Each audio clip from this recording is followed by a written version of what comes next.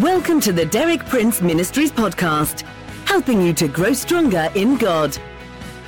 For more than 6 decades, best-selling author and Bible teacher Derek Prince has been a source of inspiration for millions of believers around the world.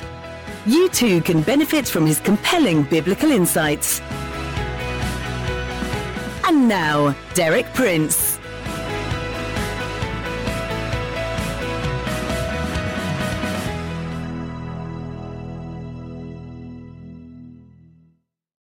In my 2 previous talks this week, I've pointed out that the quest for security springs from a universal craving of the human heart, irrespective of nationality or culture or social or economic status.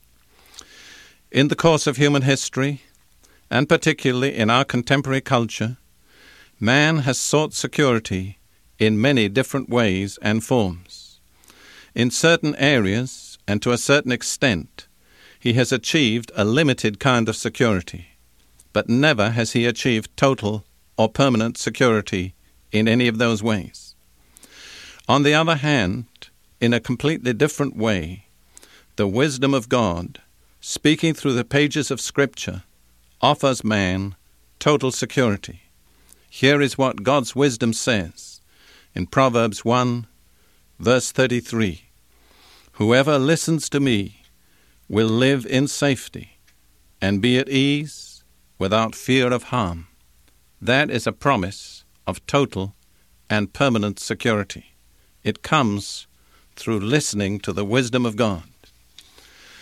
Once our ears are open to listen, wisdom discloses to us 2 different realms of being, the temporal and the eternal. The security which wisdom offers is found only as we turn to the latter realm, the eternal. Since all human efforts to achieve security are limited to the temporal realm, any success they achieve is of the same kind. It's temporal, it's temporary, but it's never permanent. This contrast between the temporary and the eternal is illustrated by the parable of Jesus about the 2 men who each built himself a house, but on different kinds of foundations, the one on sand, the other on rock. The foundation of sand corresponds to the temporary. The foundation of rock corresponds to the eternal. In due course, the houses of both men were subjected to the pressures of life, the storm, the calamity, the wind, the stream. The one on the rock stood firm, the one on the sand collapsed. And then Jesus said that building on the rock is hearing his word and putting it into practice. That's the only way to total and permanent security. All other forms of security ultimately are like that house built on the sand.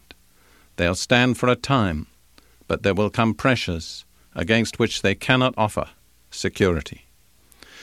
Today we're going to look at the nature of the rock upon which alone we can build with total security both for time and eternity. There is no secret about the identity of this rock. It's clearly unfolded to us in the Bible. In 1 Corinthians 3, verse 11, Paul says this, "For no one can lay any foundation other than the one already laid, which is Jesus Christ." That's very clear, very practical. The only foundation that will stand for eternity is the foundation of Jesus Christ. He is the foundation which God has already laid. We cannot change, we cannot find another. We can only accept that which God has provided in Jesus Christ.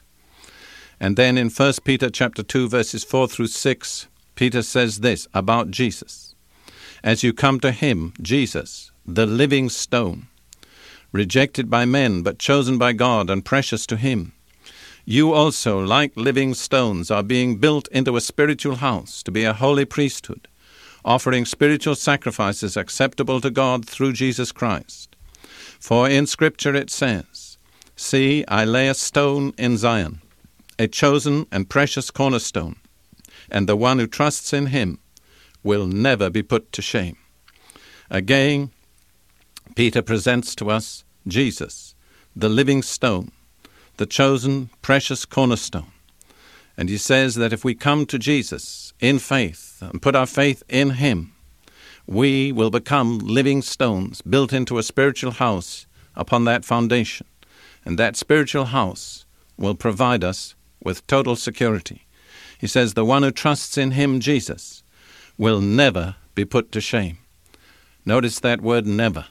That covers time and it covers eternity. The one who trusts in Jesus will never be put to shame, never be disappointed, never be let down, never be confronted with some situation for which Jesus cannot make provision. Now there are 2 steps to building on this foundation of Jesus Christ. Listen to me carefully as I explain them. They're tremendously important. I'm going to explain them very briefly and very simply, but I ask you to listen. Step 1, renounce confidence in the temporal, in the temporary, in yourself, in all human effort, in all human wisdom. The last resort, they are all sand. You must renounce them. Then you must make a total, unreserved commitment of yourself, your life, all that you are, and all that you have for time and eternity to Jesus Christ. Jesus has given us that promise. The one who comes to me, I will in no wise reject. If you come to him, he will receive you. You may already be a religious person, a moral person, a good living person.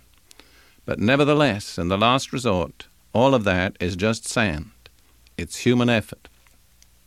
To build on the rock, you have to renounce your own self-righteousness, your own goodness, your own morality as a permanent basis for security. And you have to say, Jesus, I come to you. I trust you to be my Savior. I receive from you by faith the gift of eternal life. And I put my life wholly and unreservedly in your hands. That's how you build on the eternal rock, Jesus Christ. Commitment to Jesus Christ produces a direct and personal relationship with him, for which there is no substitute. This relationship is described in many passages of Scripture. One of the most beautiful and the most familiar is Psalm 23, the Shepherd's Psalm. And I'm going to read the first 4 verses in which David so beautifully unfolds the nature of this relationship. He says, "The Lord is my shepherd. I shall lack nothing." Isn't that total security? That one verse really says everything that needs to be said about security. And it's based on a personal relationship with the Lord. The Lord is my shepherd. I shall lack nothing. Everything I ever need in time or eternity will be supplied out of that relationship. Then he goes on, He, the Lord, makes me lie down in green pastures. He leads me beside quiet waters. He restores my soul. He guides me in paths of righteousness for his name's sake. I would sum that up by saying that once that commitment is made, the Lord accepts total responsibility for the one committed to him in every situation and in every circumstance. And he does it for his name's sake. How important that is. He doesn't do it because of our goodness or our cleverness or our righteousness, but he does it because he's faithful to his name.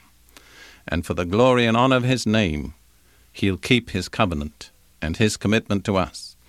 And then the 4th verse goes on, Even though I walk through the valley of the shadow of death, I will fear no evil, for you are with me, your rod and your staff, they comfort me. That security that goes beyond time into eternity. When the time comes, as it must come in the life of each one of us, when we step out of time and say farewell to the temporal, we do not need to fear any evil, even in the valley of the shadow of death, for the Lord is with us. He's there to uphold us, to strengthen us, to comfort us, and to receive us. As a minister, it's been my responsibility to bring many people, as far as I could take them, right to the entrance of the valley.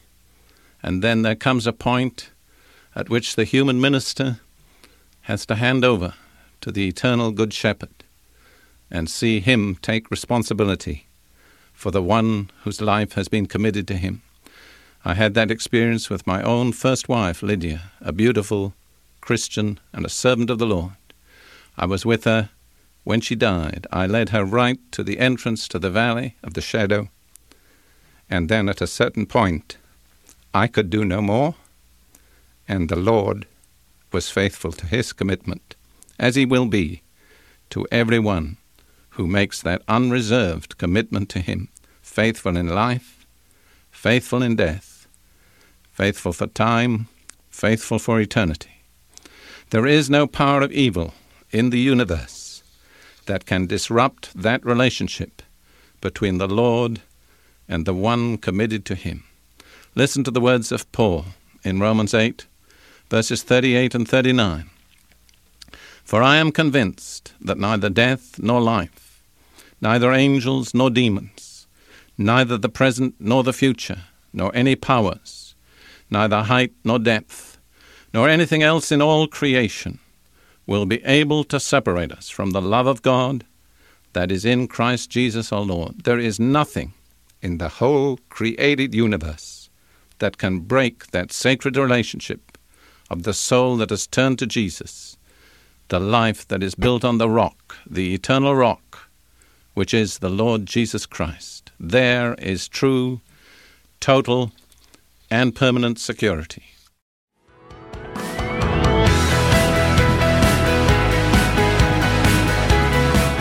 Thank you for listening. For more inspiring teaching, visit our website at dpmuk.org/podcast. And like our page at facebook.com/DPMUK to join our online community. Derek Prince, teaching you can trust.